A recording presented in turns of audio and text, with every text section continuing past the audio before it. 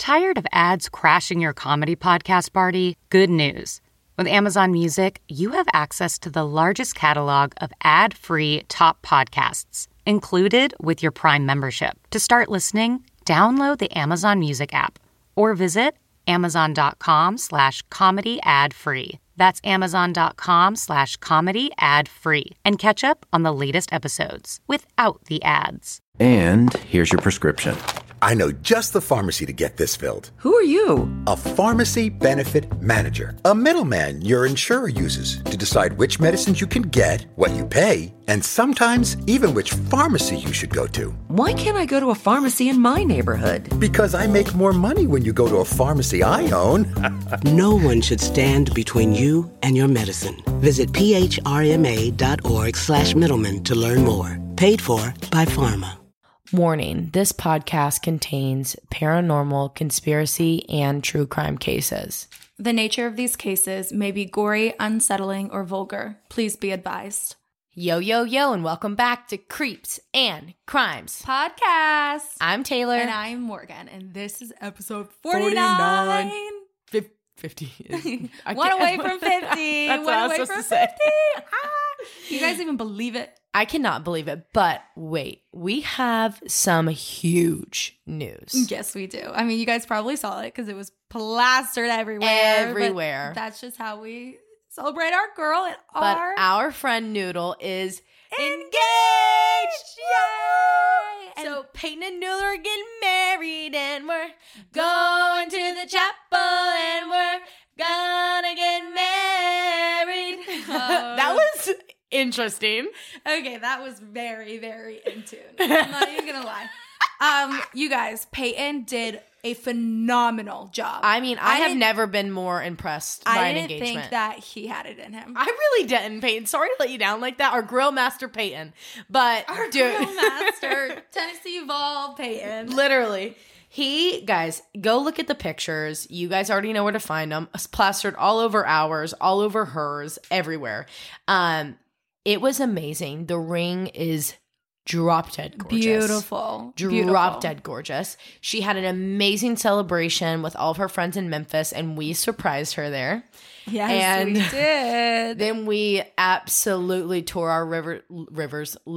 Can I speak today? Livers apart. We're still drunk. Yeah, actually. So because of that, we are not drinking. Yes, absolutely not drinking. No, I'm having. And because this weekend is another holiday weekend. Yes. I mean, last weekend was a holiday. Well, I mean, it was a noodle holiday. And this weekend is Labor Day. Yes, right? Labor Day. And Sorry Marley's engagement party. It's Sorry Marley's engagement party. So I just went to an engagement party and I got another one. Except for this, instead of being 6 hours away, this one is 7.5, 8. Yeah. Actually, 8.5 because I got to pick up my little brother on my way home. All right. Way out in BF, West Virginia. So you're going to be on the road, and you have been for a little bit. Yeah. And it's September. So yeah, happy September. What's that song? Wake me up when September ends. No, that song literally is going to be our vibe this whole entire month because we have so much shit to do. Oh, literally, my God. We need September to be over and then October to come because that is season 2, baby. Season 2! We have some awesome shit planned, but honestly, guys, September better keep rolling because if I get off task once, we're gonna have to push back season 2. Yeah, season 2 is stopped. Yeah, it doesn't exist. Yeah, it's not gonna be a thing if we don't get on it. But that's really it. Yeah, I have a game for us. Okay. Oh, okay. God. You probably saw it on TikTok. It's the intuition test. Oh, the clap. So, yeah, the clap. Okay. So we'll close our eyes. All right. Okay. Are your eyes closed? Yep. Okay. Oh. That was so close. Okay, let's do it again. Ready? Okay. Well, tell them what we're doing first. Okay. So our eyes are closed, and then it's an intuition test. You have to clap at the same time. All right. Ready? Okay. Oh, that was so close. All right. We're not. Wait, I need one more time. Okay, ready? That one was it. That was the one. Okay, that was the one. I loved that game that one time we played, and it was like the category. Yeah, things. God, that one was so fun. Yeah, I saw that. I was like, okay, we can do that. We can totally do that one. Sorry about the claps. You guys are probably driving like, oh shit. They're like, God, I thought I got rear-ended right then. No, it's just us. Just being stupid. Just us.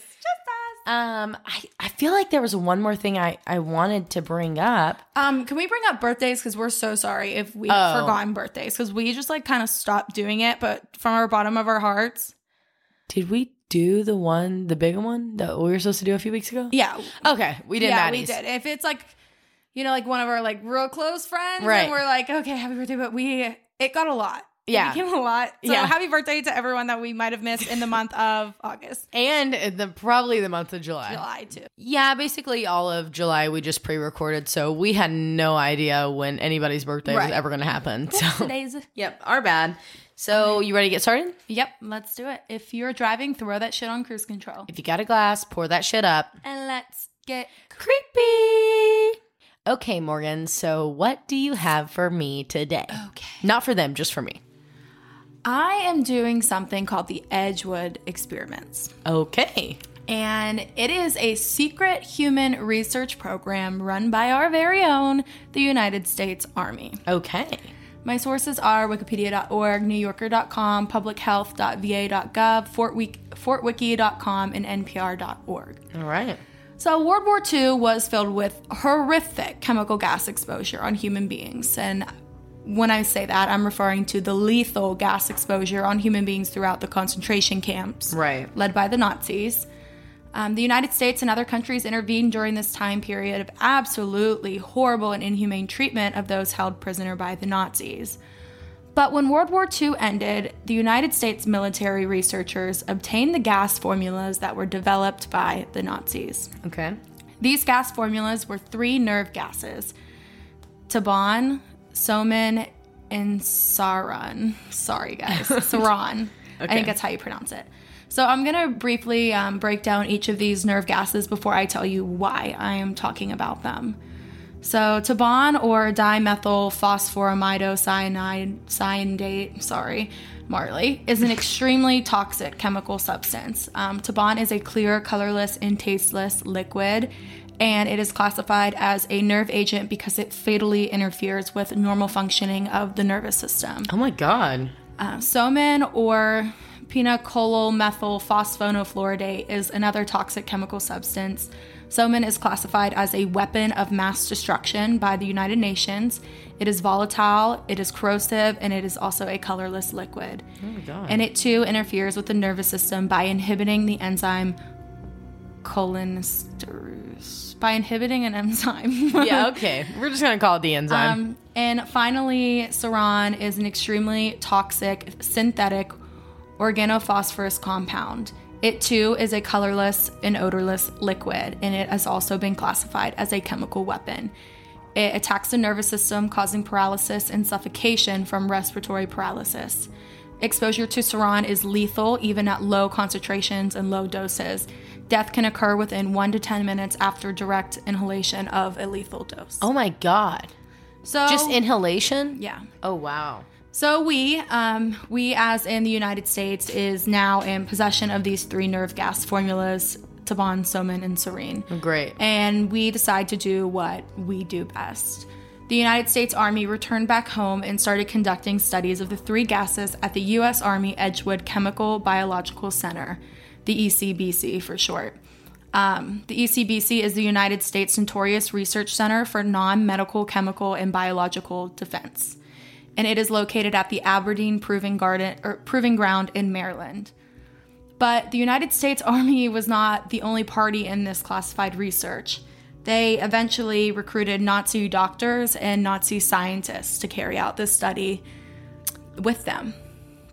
So we just literally intervened. We took it away. Because it was inhumane, and we decided that, you know what, we need to research this. And then we're like, hey, actually, we're going to give you back all your lethal recipes. And you come work for us. So you can come help us. Yeah. Okay. At the beginning, the study focused on the lethality of the gases and treatment and prevention of those 3 nerve gases. And as early as 1948, this study quickly changed and involved a secret human subject component. Like one?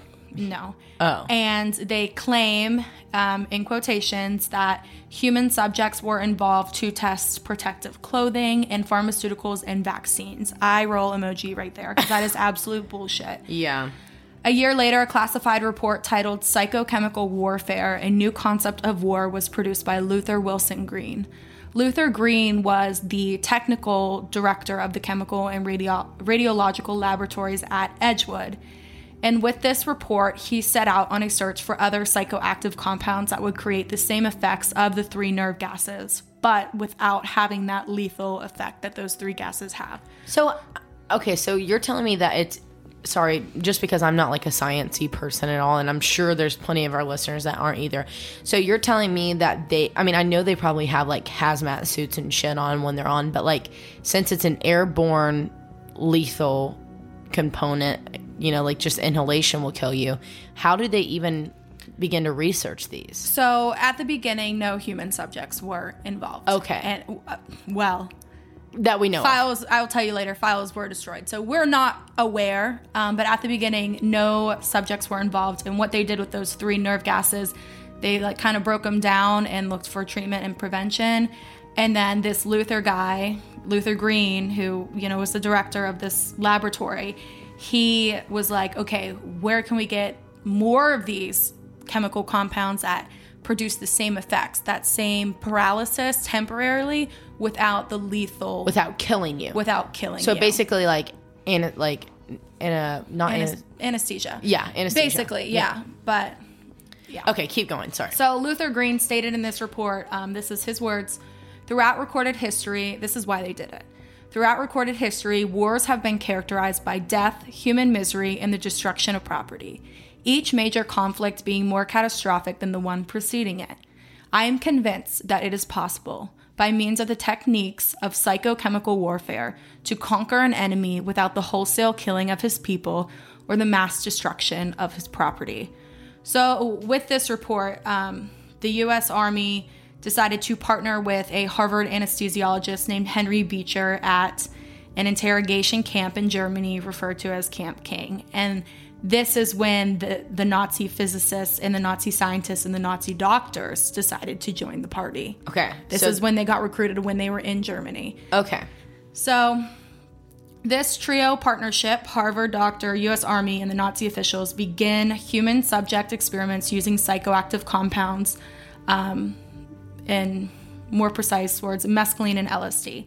So I say LSD, and I don't want you guys to be confused with MK Ultra, because while this was happening around the same era as MK Ultra was carried out by the CIA on like legit common everyday citizens. Like right. This is like something totally different. This is done by the United States Army. So while it is similar in ways, it was done by the Army, and while no one proved that the CIA was involved in this study, others say otherwise, of course. Of course. So here's the logic behind this inhumane research. The United States Department of Defense decided that these forms of chemical warfare could be more humane than existing weapons. And this is quoted by the DoD, the Department of Defense. For example, certain types of psychochemicals would make it possible to paralyze temporarily entire population centers without damage to homes and other structures. So what that means is that their idea and their logic is to temporarily paralyze entire cities, entire populations, put it in through their air, paralyze them to carry out what they needed to do in that city pertaining to that war. So instead of going to bomb a whole entire building because you don't know if, the leader of a terroristic group is in that building, they paralyze everyone and they... See, like, half of me is like, you know what, that is more humane. That is dope, but also like the effects of drugs. But do we know after? And then how are you going to ensure that everybody in that doesn't have a like outside reaction or like consisting already existing medical issues? Exactly. You know what I mean? You don't. You don't. I mean, but still, it's better than bombing. But I mean, in their eyes, it is definitely not inhumane, like releasing toxic gas to entire populations in cities. So that is like A+ work right there. They also think bombing's humane. They're like, let's get on with it. Let's do it. Let's fucking do it right now, right here. And of course, this fire was lit under their asses because they had gotten word that the Soviets were advancing in the same field. So similar to what we saw last week on my segment, they got word that the Soviets were using, spirituality basically to create like these like super soldiers in a way. And then the United States was like, oh shit, we got to get on that. Well, this is the same thing. The Soviets were messing around with these psychochemicals. So got it. Now to the best part, the worst part, the experiment. So while there were things going on in Germany, no one has came forward or testified against the United States Army that they were a test subject there. I don't know if that's because it wasn't United States people, personnel, or... So then it changes like jurisdiction almost? Right. Okay. Or they're not alive. Oh, probably that one, so... So what we're talking about right now is at the Edgewood Arsenal. So for over 3 decades, approximately 1948 to 1975, the Edgewood Arsenal human experiments took place. This was done at the Medical Research Laboratories that is now known as the USAMRICD. Ridiculous. Oh my God. Or the United States Army Medical Research Institute of Chemical Defense. Okay. What started as attempting to understand 3 Nazi-produced chemicals took a twisted turn that involved around 7,000 military personnel, plus 1,000 civilians, plus 254 different toxic chemical substances. You're literally lying to me. No. The chemicals that were the main focus were LSD, mustard gas, THC derivatives, benzodiazepines, and BZ. Wait, so you're telling me they're just getting these people high, but on like a toxic level? Yes. I wonder what like they signed. I think. Oh, I'll talk about that. Oh, okay, keep going then. So these were the experimental categories, and I'm going to kind of follow the categories with a % of volunteer hours for each category. So yes, this was all volunteered. Oh my God. The largest experimental category is the incapacitation compounds, and that took up 29.9% of the experiment. The next largest is lethal compounds that took up 14.5%. The third is riot control compounds that took 14.2%. The fifth is protective equipment and clothing, which took up 13.2% of the experiment. The next one is developmental evaluation and test procedures, which took 12.5%. The next one is the effects of drugs and environmental stress on human physiological mechanisms, which took up 6.4%. The next one is human factor test, which is the ability to follow instructions while on these like hallucinogenics. That took up 2.1%. And the last one was that took up the remaining 7.2% was visual studies, sleep deprivation, etc. Things along that line. So Russian sleep experiment. So the Russian sleep experiment. So let's get into it. Subjects were administered these compounds dermally, by aerosol, and ocularly, so by their eyes. A few amount of test subjects were exposed to these chemicals by a wind tunnel. All subjects that were involved voluntarily. And that's because the United States Army made it seem like such a good deal. Bill Blazinski is one of the few test subjects who is still alive. He said, quote, "There would be a guaranteed 3-day pass every weekend to go home unless you had a military test. There was no kitchen police duties. There was no guard duties that you had to do. And volunteering sounded like a really good duty. It was a vacation to us." So basically, if you volunteered to do these tests, you didn't have to do any of your duties on base, and then every weekend that you didn't have a military test, you got to go home to your family. I like literally am like having such a hard like mental block with accepting the fact that we were doing this to our own military personnel. Right. Wow. Yeah, so like I said, in other words, if you were to volunteer, you would be guaranteed a 3-day weekend to travel and visit family, and that's enough. Is a huge deal to military personnel. Literally, like that's enough to do anything almost. Each subject was never told what chemicals were being administered to them. And while being promised they would be cared for by doctors and nurses giving the compounds, they were always left to dry by themselves and usually freaking out, leading to anxiety, stress, hallucinations, and depression. I mean, on top of that, like almost even triggering PTSD for those who've like actively served. Right.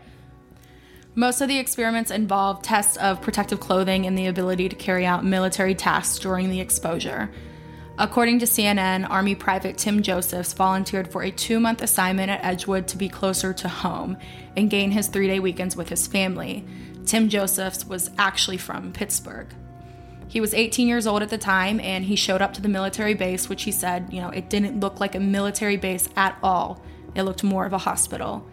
He was told that he would be testing Army field jackets, clothing, weapons when he signed his NDA, and there was no mention of drugs or chemicals when he signed on. Oh my God. Once arrived, he had second thoughts, stating that it looked like a legit crazy person laboratory. An officer noted his hesitation and pulled him aside and said to him, "You volunteered for this. You're going to do it. If you don't, you're going to jail. I mean, you're going to Vietnam either way, before or after. Your choice." Okay, this is voluntary. Like, you can come in whenever you want, but you can't fucking leave. Right. Are you kidding? And the tests began almost immediately. He said sometimes it was an injection, but other times it was a pill. Sometimes he wore a gas mask. He never knew what drugs he was getting, and a lot of the chemicals were referred to as Agent 1 or Agent 2. Some weeks he only did one test, others he did many more. He would question the staff if this was safe or if he was in danger, and they would tell him, "There is nothing here that could ever harm you." Yeah, except for every single thing that we're testing on you. The 2 months he signed on for went by, and days before his duty ended, he was hospitalized for tremors. He was then diagnosed with Parkinson's, having no exposure prior, or no signs prior. Oh my God. Even with a diagnosis, in his volunteer work, the Army sent him to Air Force bases in Thailand. Did I say that right? Thailand? Yeah. Thailand? Thailand. Either way, it's either the way that we pronounce it here in the South or how it's actually pronounced, and God knows we don't know how to say it. Right. So he's now in the Vietnam War. He was told to never talk about his experiences at Edgewood and to forget about everything he ever did, said, or heard at the last 2 months at the Maryland base. Yeah, I'm not going to talk about it, but what am I going to do when people ask me why I have Parkinson's now? And why am I literally being deployed to Vietnam? Yeah, why are you making me leave now? After the war, he continued to pay $2,000 a month out of pocket for medication for his tremors and for his Parkinson's. The United States Army was of no help with this cost. He was never informed what chemicals he was subjected to, and he never got to live a healthy human life. Other people reported being placed into individual padded cells. A nurse would walk in, she would inject them, and then leave. And those subjects reported that the padded walls would start to flutter up like a flag does up on a flagpole, and they would be left there, tripping out, thinking that they were dying. Another man, Frank Rochelle, remembers after being injected by something that the freckles on his arms and legs appeared to be moving. He hallucinated for 40 hours. While in his own private quarter, not under supervision, he took a razor blade from his shaving kit and started cutting his arms and legs, thinking that bugs were crawling under his skin. He remembers another time that animals were coming out of the walls. He saw a huge rabbit that had solid white with red eyes, and he said, quote, "We were assured that everything that went on inside the clinic, we were going to be under 100% observation. They were going to do nothing to harm us. We were also reassured that we would be taken care of afterwards if anything happened." Back to the Army Private Tim Josephs, who went to Vietnam with Parkinson's.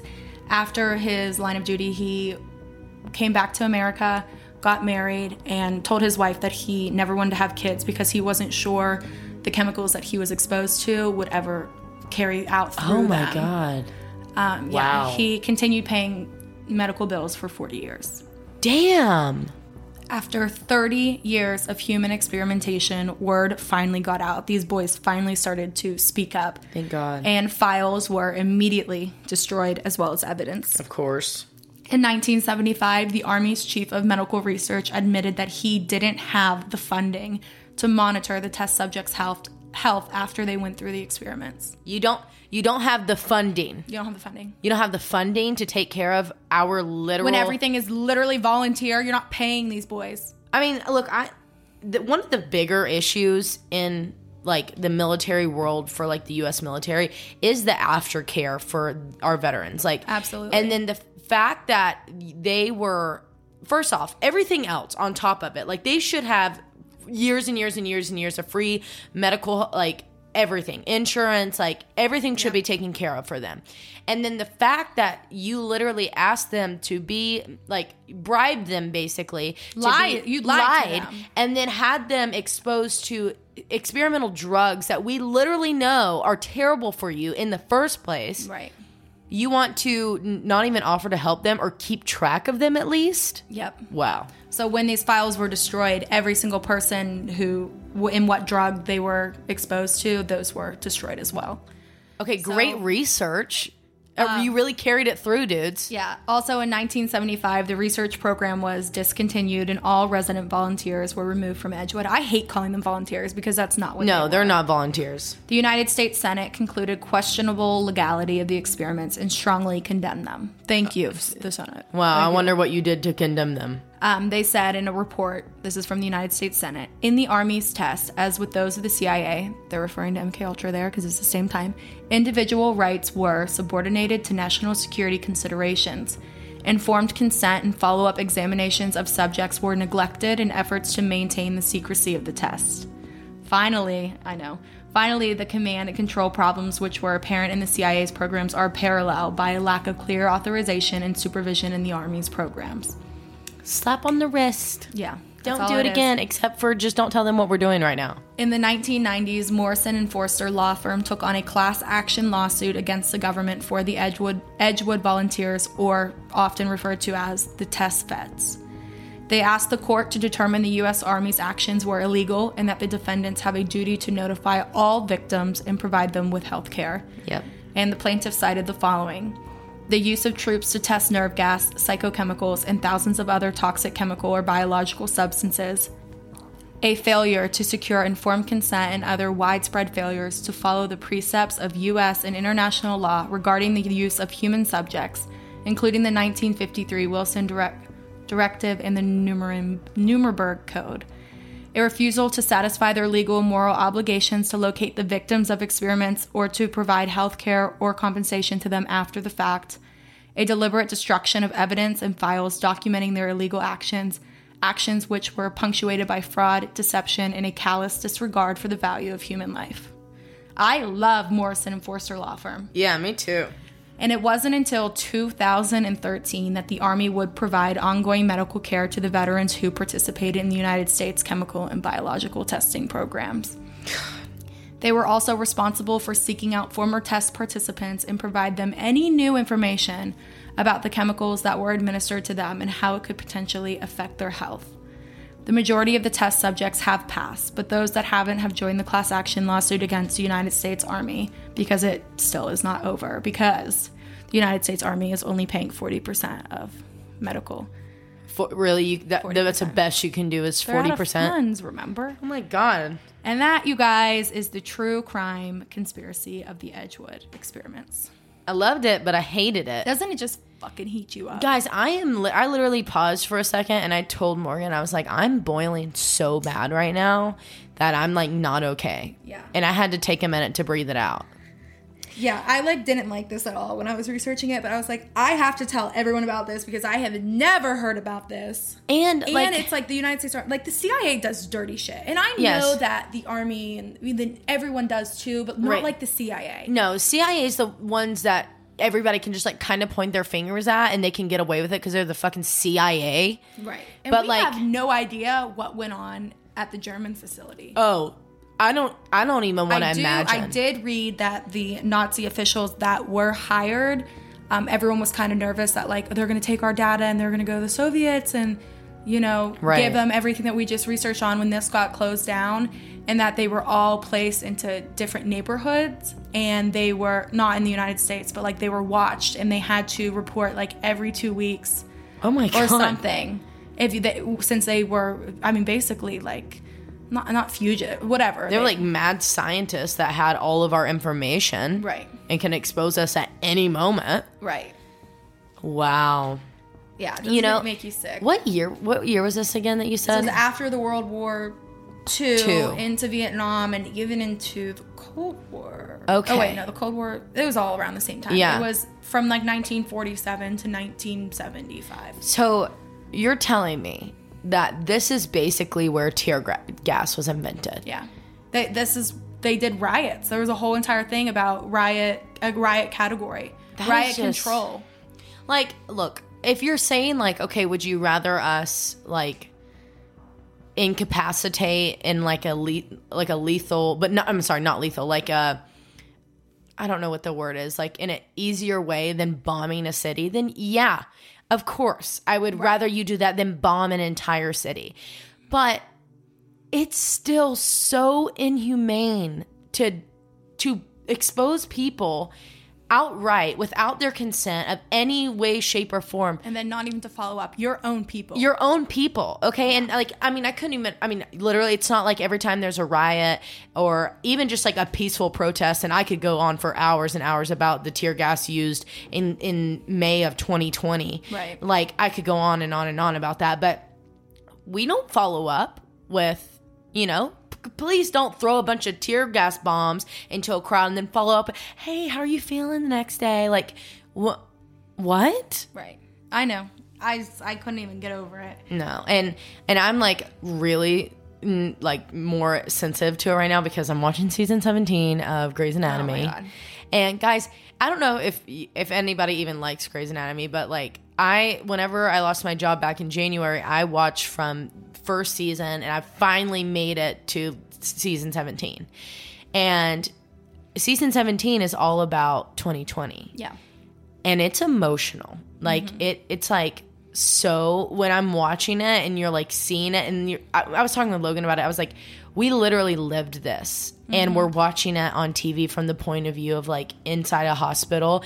And it's like they put all these names at the end of the people that passed from COVID. And then in the middle of all this, you're seeing the protests and the Black Lives Matter movement. And it's like chilling to watch because it's like, it really does just seem like a movie. And we lived it for an entire year. Yeah.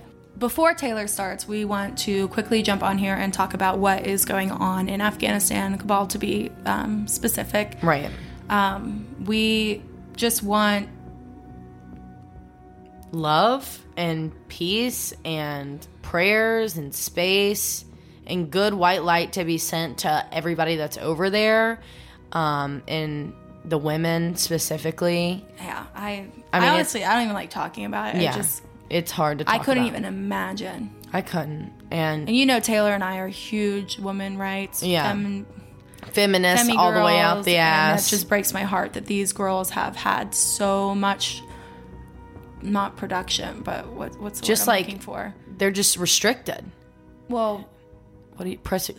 They've had so much progress. Oh yeah. In the last, 10 years, few years. Now everything is being taken back to how it used to be, like that, like the snap of their fingers. That's just so, it's like unimaginable. And like that makes me so thankful to we're so thankful for the privilege that we have and where we live. And like, we always like have to, I don't want to say like remind ourselves because we're very aware of our privilege and where we live and everything. But the bigger our community grows within Creeps and Crimes, like it's more important for us to like share with you guys. And this is what this whole show is about. It's about awareness in the end. Like, though it's kind of entertainment of us drinking and talk about our craziest conspiracies and hauntings and true crime cases, it's still us saying to you, like, something has to change in the world. Right. Oh, man. You want to get started? Yes, prayers sent over to them. Let's get started. So the case I have for you guys today, actually what we just said really leads into this very well, because this is a giant case that literally changed the way police operate in situations like I'm about to walk you through. Laws have been changed, acts have been put into place by multiple presidents, and literally this is actually a moment in history where true crime case telling kind of took its form, and it's probably one of the reasons why we are here today. I'm excited. Yes. So this case, I have spent all day looking at all of the case files are out, and I'm going to talk to you more about that in the end, but I went through almost every single interview personally. I listened to podcasts. I read excerpts from books. I watched episodes.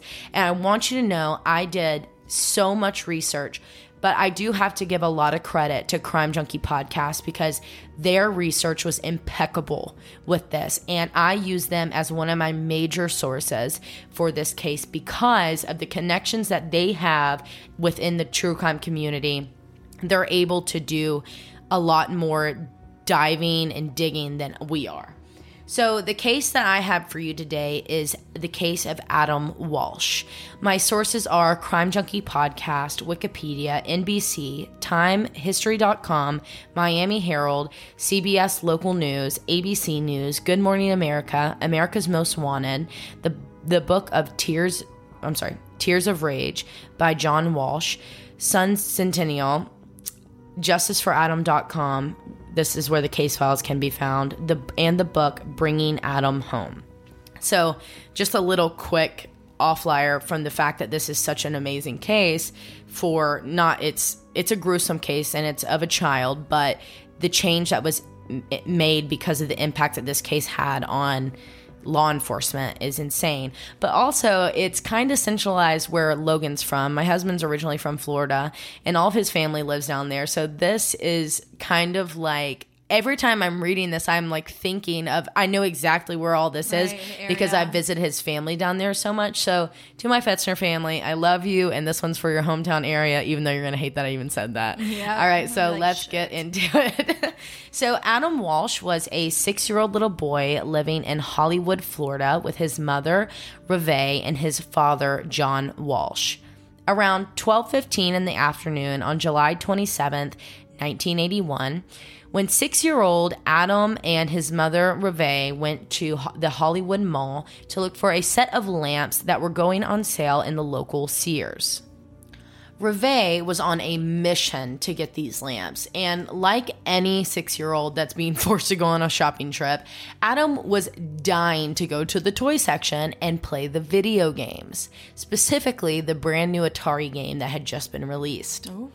So Reve's like, okay, whatever. She gives in, and before she could make it to the lamp aisle, she just takes Adam over to the video game kiosk where there was a long line of kids waiting to play this new game.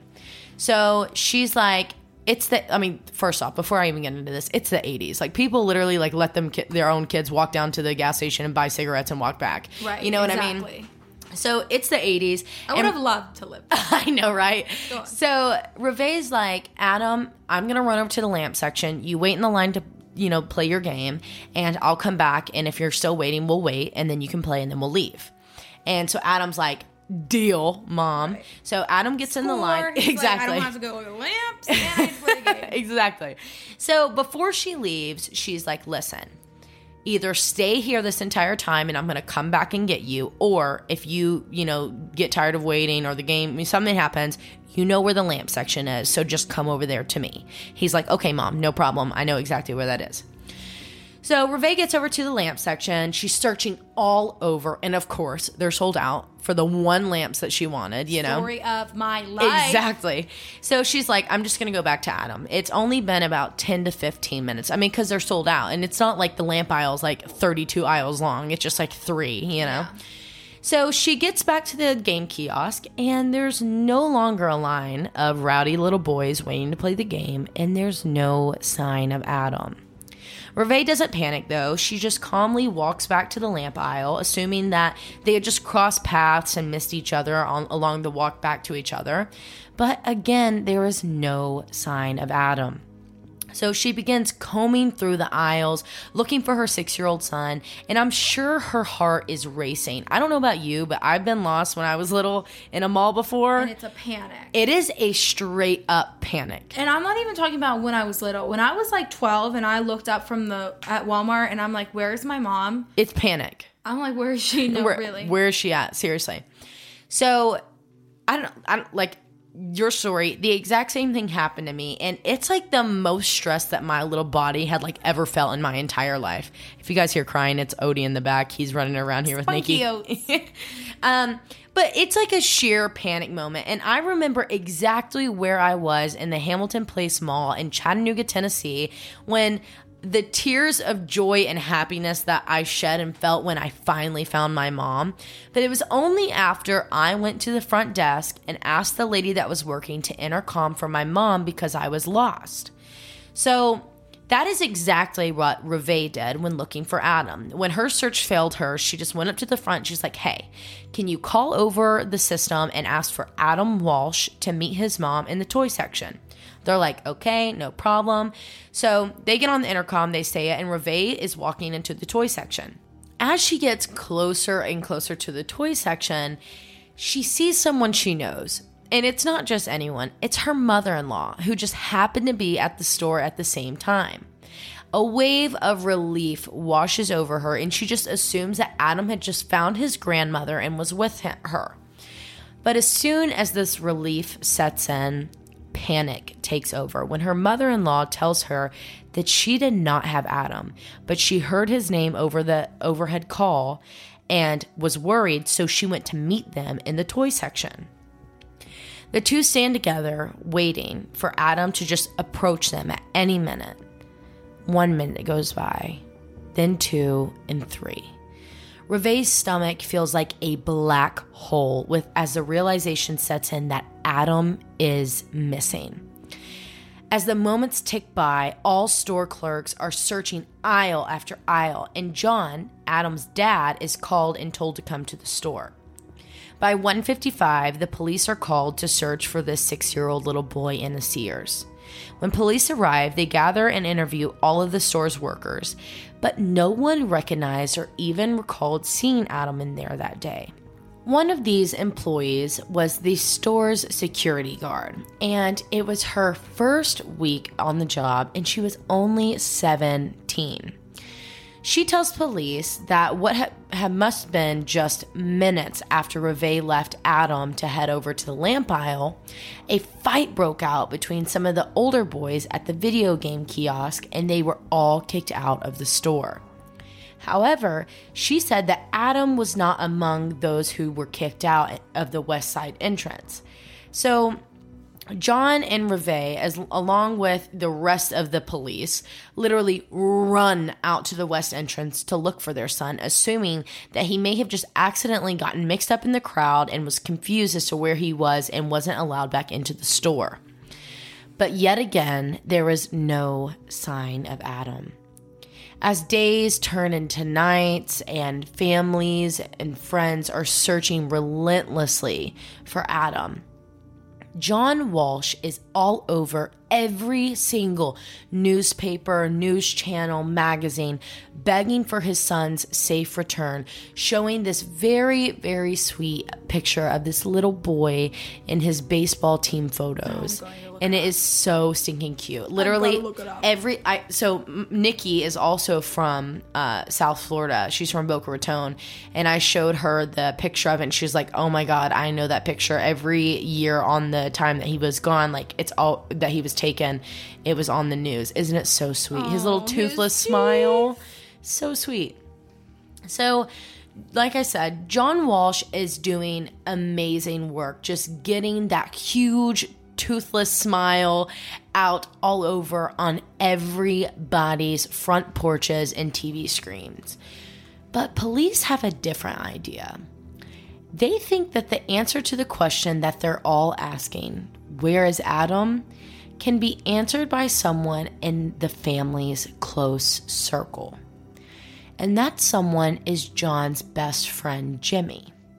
When lead detective Jack Hoffman was conducting the initial interviews, Reve admitted something that completely changes the idea of this picture-perfect family of 3.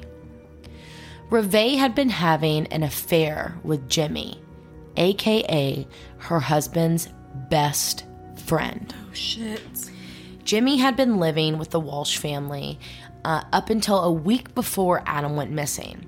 He was like basically like in between places and just needed a place to crash, and so he was living with them. And this can be like kind of confusing for a 5-year-old, you know, right? Because like I said before, John was like always traveling because he worked in the, well, I don't know if I've told you this yet, but John worked in the hotel industry. So he was constantly like traveling, working late nights. And so really, Jimmy and Reve were the main people at the home. So Adam kind of viewed Jimmy as like a father figure, and he kind of took over John's family in a way.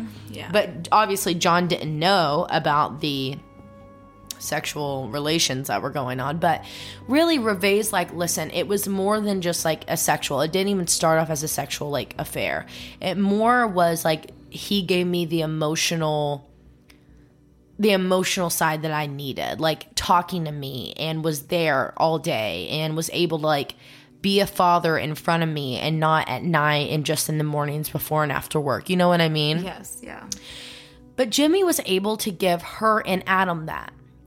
Jimmy moved out because the family was deciding that they're about to start trying for another child. And John was kind of like, I need to take my family back. Like, it's almost kind of obvious. It was obvious that he was like taking up more of the husband in the house, really. But they were on great terms. They had he had no idea. And the affair had ended like 2 weeks before Jimmy moved out of the home. Like, they stopped. So Jimmy moves out and they're still best friends, but inevitably, because of this wild turn of events, they had to tell John, even though that they had gotten away with this affair for over a year. Yeah. Even with all of the hurt and anger that John felt, he insisted that Jimmy, his best friend for years, would never, ever hurt Adam.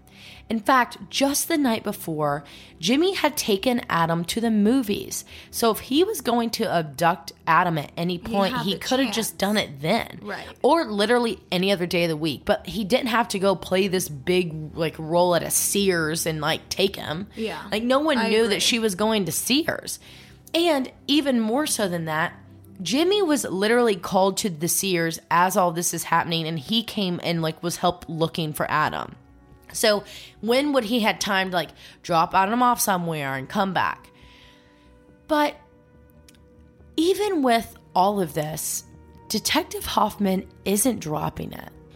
August 11th, 1981 started off kind of like a dream, but like a nightmare in the same way, because John and Reve were asked to come on Good Morning America, and there they put out a $100,000 reward for the safe return of their son Adam. And they like talked about him on there, and they were just like so excited. They were like, we're going, like, this is gonna be it. That's a lot of money back then. But the moment they walk off the stage, police are waiting. Oh shit. And what they have to say is what no parent ever wants to hear. The day before, on August 10th, a decomposed head of a child was discovered in Vero Beach in a drainage canal along the Florida Turnpike by two detectives. This is 130 miles north of Hollywood, Florida, where Adam was last seen. A family friend who was in Florida at the time was able to go and identify the remains as Adam, along with dental records. The St. Lucie County coroner ruled that Adam's cause of death was asphyxiation, and the state of his remains suggested that Adam had been murdered around the same time that he went missing, due to the humidity, heat, and literally just the state of Florida being Florida, they could not get an exact date because decomp is just really different down there. Because it literally is like raining some days, it's so humid, it's hot as hell, and I mean, it's in July and August, so times that by 1 billion. Right. Just 3 months after Adam disappeared and was murdered, in November of 1981, so we're still in the same year, a man named Edward James was arrested for the abduction of another little boy. After his arrest, his cellmate told police that James had been talking about Adam Walsh. So immediately, police are like, okay, let's dig into this dude. And what they find is that he is literally MIA for the last week of July and the first week of August. But quickly, this lead begins to fall apart, and the detectives still, with this, are continuing to zero in on just Edward James and the family friend Jimmy. They're like not giving up on it. And this goes on for years. It's like they were focusing on these two dead leads so hard that they were just trying to make puzzle pieces fit that just didn't exist. Like, really. It's like trying to finish a puzzle where you've lost half of it, you know? It wasn't until 1983 that the detectives finally had a new lead. And that was Otis Toole. We now know Toole as an American drifter and serial killer from Jacksonville, Florida, and as well as his relationship with infamous serial killer Henry Lee Lucas. In April of 1983, Otis Toole was arrested for arson after setting a house on fire. When in prison in October of that same year, he just randomly begins listing off murders that he had committed. After listing off 5 victims, he tells his cellmate and the literal entire police force that's listening that there's only one murder that he regretted. And it was the murder of a 6-year-old little boy that he found in a Sears. Oh my gosh. Once in Jacksonville, police made this connection, all right? So like this is in Jacksonville, and where this happened, where Adam went missing, was in Hollywood. So the Jacksonville police are like, okay, well, we need to figure out a 6-year-old boy that was taken from Sears. So they're, reading through newspapers, calling around, see what's going on, and boom, it's Adam Walsh. So they bring the Hollywood, Florida detectives up, and it's Detective Hoffman still. And Toole sits down with these detectives, and he tells them that just weeks before Adam's murder, he had been visiting his family in Jacksonville when he rented a car from a family member and just began driving around. He's a drifter, as I said before. He found himself in Hollywood, Florida. He got out of the car and was just window shopping for a little bit when he's at this wig store next to the Sears. As he's walking towards the Sears store, he sees a young boy standing on the west entrance, outside and alone.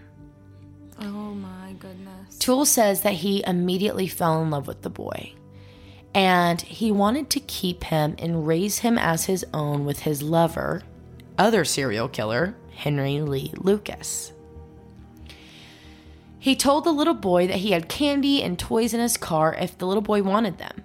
And he's like, okay, yeah, I want some candy and toys. So he grabs the little boy by his arm, and the two walked away willingly. Once in the car, he told the boy that all of the toys were actually at his house because he had switched cars. So he's like, okay. And as they drove, Toole says that this boy is progressively getting worried and kept asking for his mom. A little more than that, he begins to cry, and he's just like screaming, basically, I want my mom. As his crying and pleading grows, Otis is getting more and more angry at this kid. So he turns and he punches him, knocking him unconscious. He pulls over to a deserted service road and uses a weapon from his trunk to chop the boy's head off after using a seatbelt to choke him. Trigger warning. Sorry.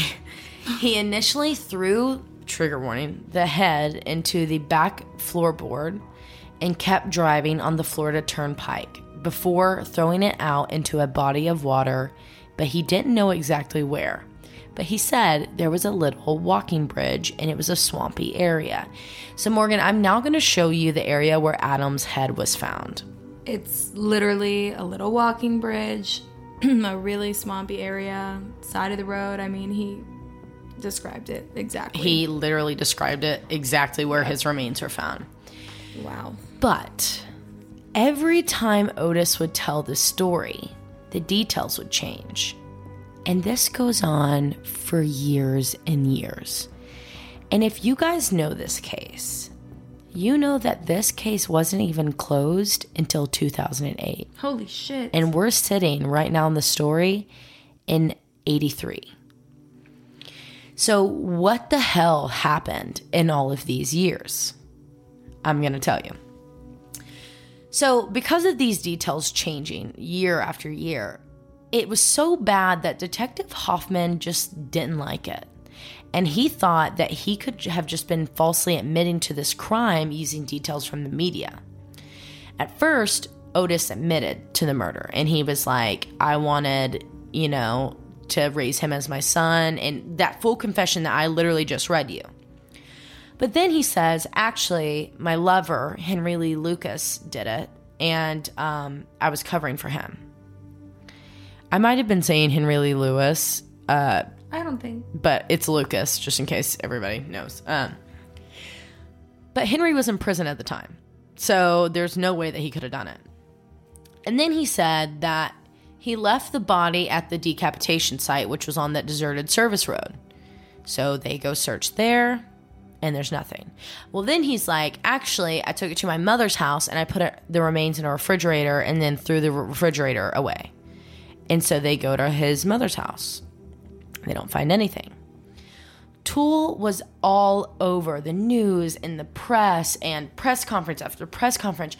Police assured the family and the public that they had an arrest and it was coming soon. But what the majority of people don't know is that arrest never happened. Ever. For years, police went back and forth with Toole just trying to get enough evidence to charge him with this murder, but everything came back inconclusive or just didn't match at all, and they were like, we have no evidence. And we have to remember that DNA was just like a mere thought at the time, until the 90s when DNA starts making a name for itself in the, crime world. And they were literally shit out of luck because the one place that they would have any DNA to be able to link Toole to this murder is in his car. And they can't find this car anywhere. They had every like salesperson of cars or resells or parts. They had them all searched all over. This nationwide thing was sent out, and they can't find this effing car. So they're like, we don't know what to do. And honestly, this is where a lot of criticism comes in for the head detective, Hoffman, because he really didn't want to pursue with Otis. He didn't want to try this because he was so hung up on Edward, James, and Jimmy at the time. And the reason why he was like, we can't go forward with this Toole situation is because I can't get him to be pinned in Jacksonville at the time. And they're like, it doesn't matter if he was in Jacksonville. We need to know if he's in Hollywood. But he just never looked into it. Obsessed with Jimmy. Right. But another lead Hoffman wouldn't really pursue is a name that we all know, and that's Jeffrey Dahmer. Oh my God. And guys, this is a Reddit hole if you want it. I mean, I literally spent probably an hour this morning on Reddit just reading and reading because people are so obsessed with this case. And that's why I'm saying this case defined true crime in podcasting, on TV shows. This was it. And people have been obsessed with it for years, so much so that conspiracy after conspiracy is created about Jeffrey Dahmer and his involvement in this case. So please feel free to go hop on there. I can't even begin to know where to start on that. But maybe if I do Jeffrey Dahmer sometime, I might dig into it. Yeah, you'll have to. But after only one in-person interview with Jeffrey Dahmer, so they did go see Dahmer. He was in Milwaukee at the time because the majority of his crimes were in the Midwest. So they go up there. They have one sit-down interview with him, and by them, I mean the Hollywood investigators. They ruled him out completely. And they were like, well, the reason why we ruled him out is because he said he didn't do it. And he said he didn't even have a car at the time. Meanwhile, there's witnesses after witnesses saying that they saw a blue van in the Sears parking lot speeding away, and they saw Jeffrey Dahmer in the Hollywood Sears. There's 50 people that came forward about this. Holy shit. Well, years later, it comes out that Jeffrey Dahmer actually did have a car. and it was his blue work van. In fact, it was so specific that the labeling was told to investigators at the Sears parking lot. But more so than all of that, there's witnesses that have come forward saying that they saw Jeffrey Dahmer standing in the area where Adam's head was found. What? And some people even say that there's photos of him there. So, like I said, if you want to hop on that Reddit hole, dig into it. Oh, I'll be on it because all night. It is crazy. So again, just like this case keeps going, years and years go by. And I'm not sure if you guys have picked this up already, but my little true crime obsessed self was all over it the first time I heard this case. And that thing that I heard that immediately shocked me was the name of Adam's father, John Walsh. Do you know who that is? No. John Walsh is the host of America's Most Wanted. What? The TV show America's Most Wanted. It began airing in 1988. John Walsh dedicated his entire life to helping solve unsolved cases and catching the bad guys as a result of his son's unsolved murder. Him and Reve were able to save their marriage after all of these years of searching for their son and answers. They had 2 more children, and they helped change the world of true crime. On September 21st, 1996, which was supposed to be the final episode of America's Most Wanted, in an act of faith, or really just heartbreak and all, John Walsh did what not many people could do. He covered the case of his own 6-year-old murdered son, Adam Walsh. No. In this episode, he did what detectives wouldn't, and he absolutely zeroed in on Otis Toole. The tips began flooding in. There were thousands of unimaginable things coming out of the woodworks. It was insane. People that police never even took the time to interview or take tips from. And from those who came forward, they thought that this case had been solved years ago because police talked so much about this arrest that was about to happen. So people had no idea that this case was cold. A woman calls in and says that she was at the Sears that day and saw Adam playing the Atari game at the kiosk. But not only that, she also saw the one and only Otis Toole watching as the boys played, and she found it just disturbing. But more so than just the sight of him, it was the smell of Otis Toole. Everybody knew that Otis always smelled like shit. Like he had been stomping in dog shit and eating it. Oh, I can already picture this. Literally. So the fact that that was like a key thing, people were like, that was Otis Toole, no doubt. She says that the day that she realized after she had saw everything about Adam on the news, she was going to the police station, but then she backed out because they kept talking about this blue van. So back it up to the Jeffrey Dahmer. In the beginning of this case, there was a blue van that was like a red herring. And it was just something that people zeroed in on, and it really like had nothing to do with the case. Well, some people say that. Some people don't believe that. And she was like, well, I never saw a blue van, so that guy must have just been random because he didn't look like Jeffrey Dahmer. Even many of the boys that were kicked out of the store that day called into the show. And they said that Adam was in fact kicked out with the other guys, despite what the security guard said. And the last call that came in was world-altering. It was a call from a man telling John Walsh that this man that they're searching for, Otis Toole, had died 5 days before in the Florida State Prison at the age of 49 from cirrhosis. So, because of this episode, America's Most Wanted was re-signed and still on to this day as we know it now. Not only did America's Most Wanted re-spark, but so did Adam's case. John and Reve brought in one of their longest and truest friends from their years of solving cold cases. And that person is Detective Sergeant Matthews. Matthews came in and reviewed this case with complete fresh eyes, sifting through all of the years of evidence, interviews, photos, and files. And guys, it's thousands and thousands of pages. You can find them right now on the justiceforadam.com page. I spent a good 2 hours going through every single one of those today. But one of the things that Matthew found was that this was the most sloppily handled case that he had ever seen in his life.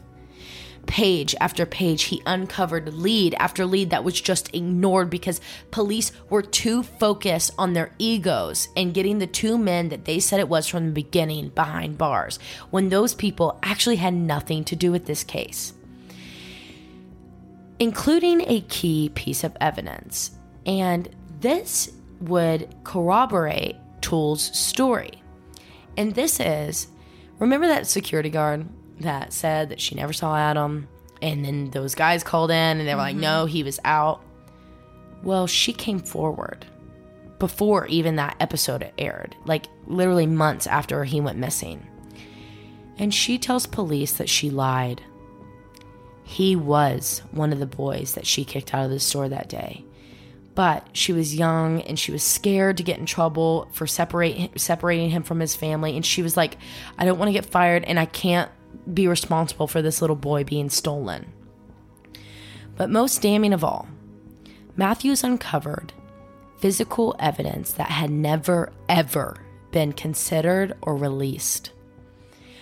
Of all of this evidence that was collected, it was immediately put away and not even forensically tested or shown to the family to be like recalled, basically. And in that evidence was things that were found in Toole's mother's home.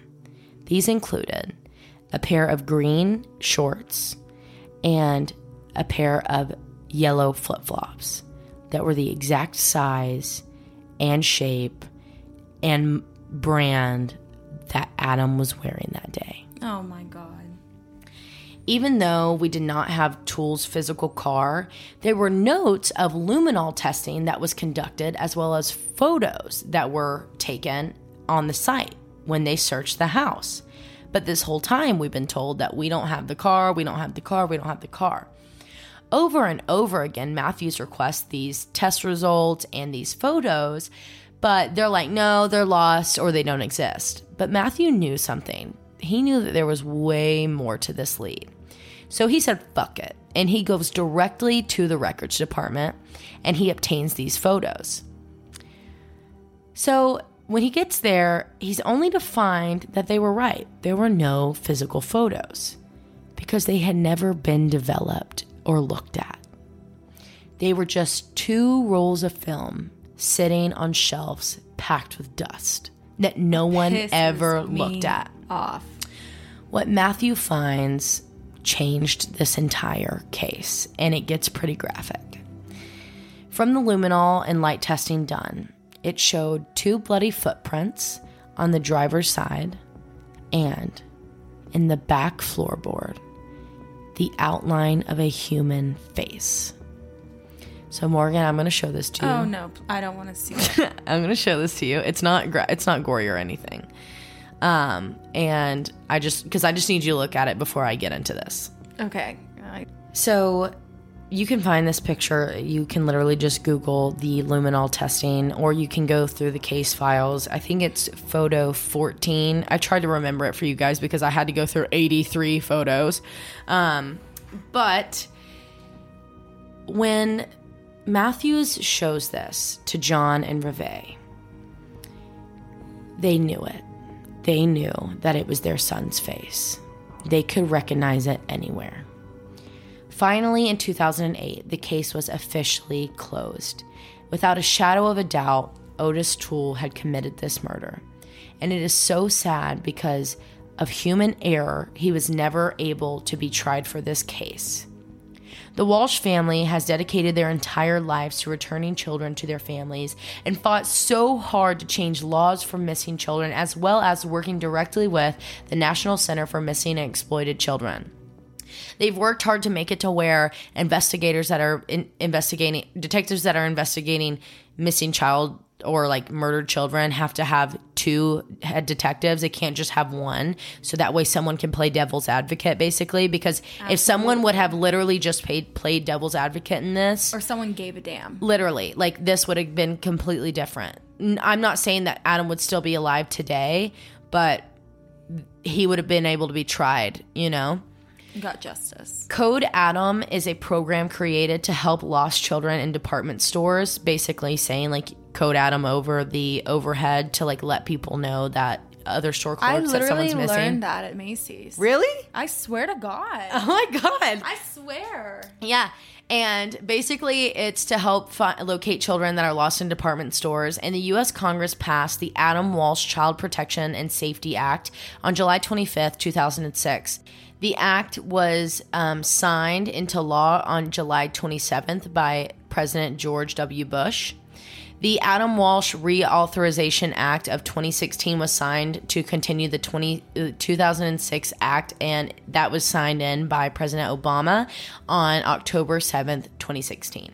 So, guys, I know I really, like, hyped up what this case did for true crime, but literally, without America's Most Wanted, there wouldn't be true crime podcast today. You know what I mean? Like, yeah, that's amazing. It was the first time that true crime involved the public to help you solve cases.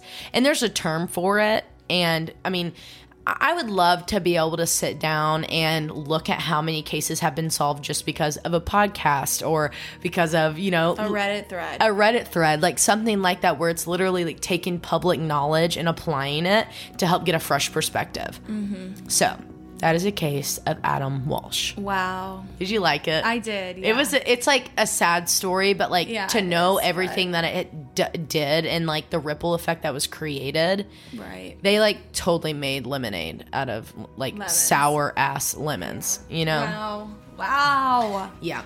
So that is a case of Adam Walsh. Wow. I mean, you didn't need to show me the pictures that you did, but it's okay. I didn't really like that. That's the only part I didn't like about the story. But that was my favorite part. I know it was. And guys, I don't know if we mentioned it in the beginning, but if you follow us on Instagram, you can already see that August was a record-breaking month for Creeps and Crimes. Wicca what? Like, we had the best month that we've ever had for downloads and streams, and thank you guys so much for that. It's probably because I literally called them all assholes for not downloading. I'm like, you mother effers.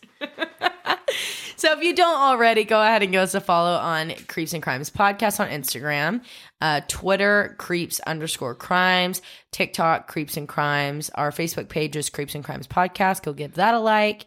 And creepy counts. If you like what you heard here today, go ahead and leave us a rate and a review. 5 stars only. No bullshit. You can also check out our website, creepsandcrimespodcast.com. And on there, you can submit us a creepy account. Or story suggestions. Yeah. Either or. All right, guys. Thank you so much. And if you guys have any questions, you can DM us on any of our social media platforms, or you can send us an email to creepsandcrimespodcast@gmail.com. We will see you next week for the big Ep50. 50. Oh my God. Bye.